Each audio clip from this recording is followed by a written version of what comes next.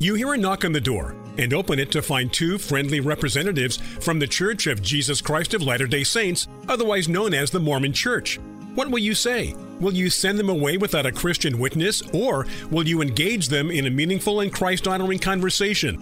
If you desire the latter, may we suggest the book, Answering Mormons' Questions by Bill McKeever and Eric Johnson. Answering Mormons' Questions is available at the Utah Christian Research Center, 579 West Galena Park Place in Draper, Utah. Viewpoint on Mormonism, the program that examines the teachings of the Church of Jesus Christ of Latter-day Saints from a biblical perspective. Viewpoint on Mormonism is sponsored by Mormonism Research Ministry. Since 1979, Mormonism Research Ministry has been dedicated to equipping the body of Christ with answers regarding the Christian faith in a manner that expresses gentleness and respect. And now, your host for today's Viewpoint on Mormonism. What are the kingdoms of glory in the context of Mormonism? Welcome to this edition of Viewpoint on Mormonism. I'm your host, Bill McKeever, founder and director of Mormonism Research Ministry. And with me today is Eric Johnson, my colleague at MRM. Last week, we began looking at a conference message that was given by Dallin H. Oaks, First Counselor in the First Presidency. The title of his message was Kingdoms of Glory. If you'd like to look at the transcript of this talk, you can find it in the November 2023 edition of the Liahona magazine, and that's a monthly periodical that is published for adult members in the Church of Jesus Christ of Latter-day Saints.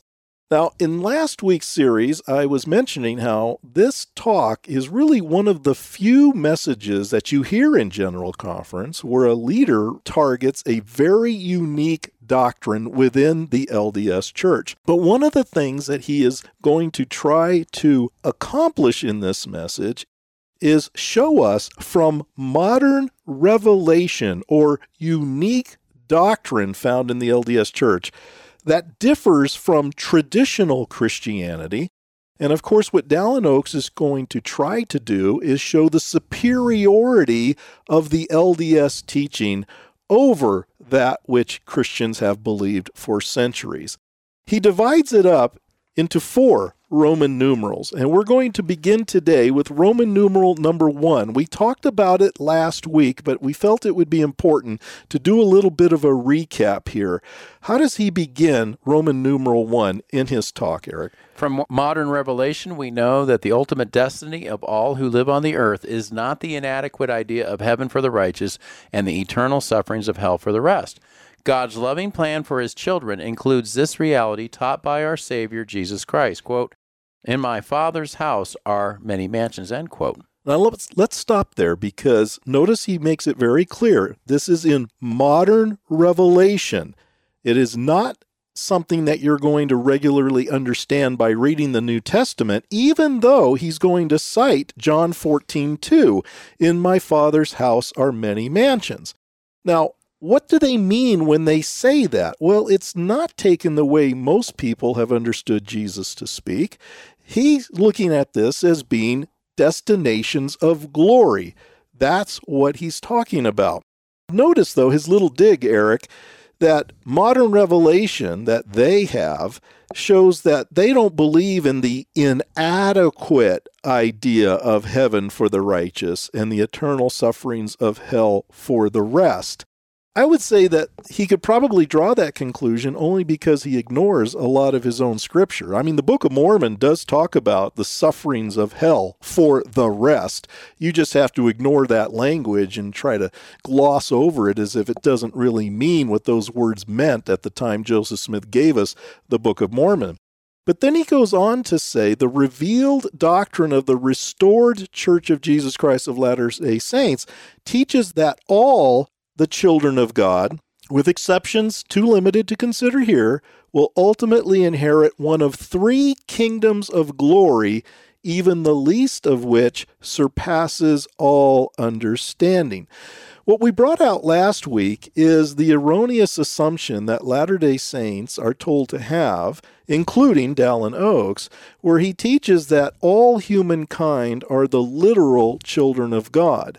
And in last week's show, we went through a lot of the verses in the New Testament that debunk that idea. I don't have time to go through them all individually in this series, but very quickly we looked at John 1:12. We looked at Romans 8:14 and 16, Romans 9, verse 8, Galatians 3:26, and 1 John 3:1 through 3. Those passages make it very clear to the reader that if you are to be a child of God or a son of God, you must have faith in Jesus Christ. That is not the idea that is taught in the LDS Church. All humans are the literal children of God, and that we all existed in what Mormons call the pre-existence as spirit children.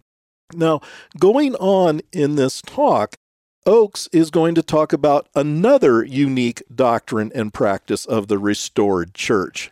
He says another unique doctrine and practice of the restored church is the revealed commandments and covenants that offer all the children of God the sacred privilege of qualifying for the highest degree of glory in the celestial kingdom. That highest destination, exaltation in the celestial kingdom, is the focus of the Church of Jesus Christ of Latter-day Saints.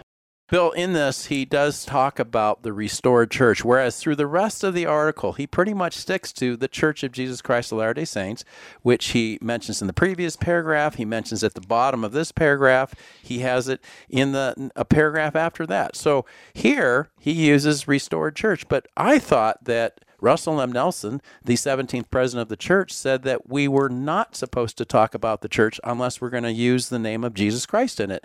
How is it that he's able to just say restored church, I guess with the assumption that it's talking about Jesus Christ, but how is LDS Church not having the assumption that Jesus Christ is included in that as well? Well, you bring up a very interesting dilemma, and that is, we know that Russell M. Nelson, his pet peeve was always call it by its proper name, which comes from Doctrine and Covenants, section 115.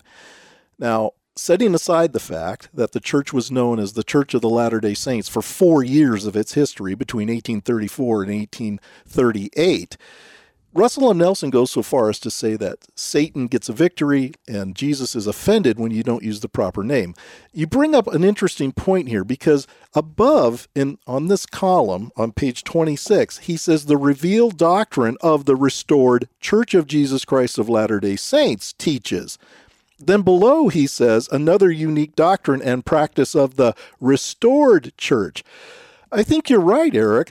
Why does an LDS leader get a pass for referring to it as the restored church without using Jesus and or Christ, but we can't use LDS to describe that same entity?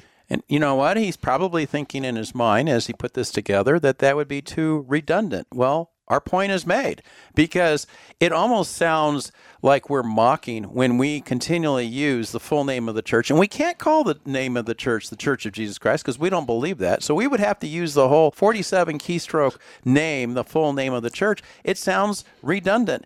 But okay, so what is the rule? You're allowed to use restored church without referring to Jesus Christ? You could have easily said restored Church of Jesus Christ. We might be nitpicking. A Latter-day Saint might say, you're making too much of it. Well, I think Russell M. Nelson is making too much of it himself. I would agree with you totally. I think it's silly. I've said that more than once. I will continue to say that. And if you're a Latter-day Saint and you think we're trying to be disrespectful because we're not going to use the proper name of the church every time we reference it, let me just tell you something. When I was editing last week's show, I made it a point to call the church by its proper name a number of times in one of the shows in particular. And as I was editing it, even I thought, oh my goodness, it sounds like I'm mocking them because I'm using that long title of their church every time. That's why we're not going to do it here, folks. It was no problem for Gordon B. Hinckley. It was no problem for past leaders before Russell M. Nelson. We're not disrespecting them. We just don't have the time to do it that way, and we don't want to sound like we're mocking people. But I think that you raise a good point. Why is it okay to use restored, but you can't use LDS? This is a rule that they made up, not us. We're just going by what they have said. Now, getting back to the context of this paragraph, he says, all the children of God are given the sacred privilege of qualifying for the highest degree of glory in the celestial kingdom. According to Mormonism, the highest level in the celestial kingdom is known as the Church of the Firstborn. Now, whether a lot of Latter-day Saints know that or not is really irrelevant, but you know that's what they're shooting for. In fact, even Dallin Oaks says that highest destination, exaltation in the celestial kingdom, is the focus of the Church of Jesus Christ of Latter-day Saints. So when they talk about exaltation, they are talking about the member qualifying for the highest degree of glory in the celestial kingdom. Now, what happens in the other two levels in the celestial kingdom? I don't have a clue. I don't know. I can't recall hearing any leader really talk about the specifics of what goes on in those two lower levels. Now, there's been some hints that, well, that's where those who didn't qualify to become gods and became angels are going to serve the others who did qualify to be gods. Well, I guess we can assume then that's where Moroni is going to be, because Moroni appeared as an angel to Joseph Smith, so are we to assume that Moroni was doing something or perhaps not doing enough to qualify for the highest level in the celestial kingdom? I'm going to take it one step further. I don't think much has been ever said about what's going to happen in the celestial kingdom. I mean, where's Jesus going to be? Where's God going to be? What kind of kingdom are you going to have? When's the last time you heard a general conference talk that mentions anything specifically about what the celestial kingdom will be like? I'll give you one: eternal increase. Oh boy, I've talked to a lot of Latter-day Saint males who know all about eternal increase. That's the procreative act that they feel they will be able to perform after they eventually get to the celestial kingdom, because they're going to have to create offspring that are eventually going to be going down to their world that they reorganize, just like Heavenly Father reorganized matter to create the world that we are now living on. But eternal increase assumes that you're creating new seed. Well, what about your children and all the others that are part of your family? I thought families are forever. They don't talk about the impossibility of being able to be with your family forever if everybody is going to be in their own realm or their own worlds or whatever you want to call it. Yeah, even though they use language like those in the celestial kingdom are going to be in the presence of God the Father and Jesus the Son, it almost gives you the impression that, well, you're going to feel their presence, but are you really going to be in their presence? And that's the language that's used, that you're in the presence of the Father and the Son. How does that work if everyone gets their own world that they are allowed to populate? And LDS leaders have been very clear that that is one of the perks of ending up in the celestial kingdom. I think there might be some Latter-day Saints who listen to this general conference talk, Kingdoms of Glory, and before even hearing this, we're thinking, okay, well, maybe he is going to tell us a little bit more about what happens in the three different kingdoms. Well, you're going to be disappointed because he says very little about anything specific. It's all general things that we've heard about before.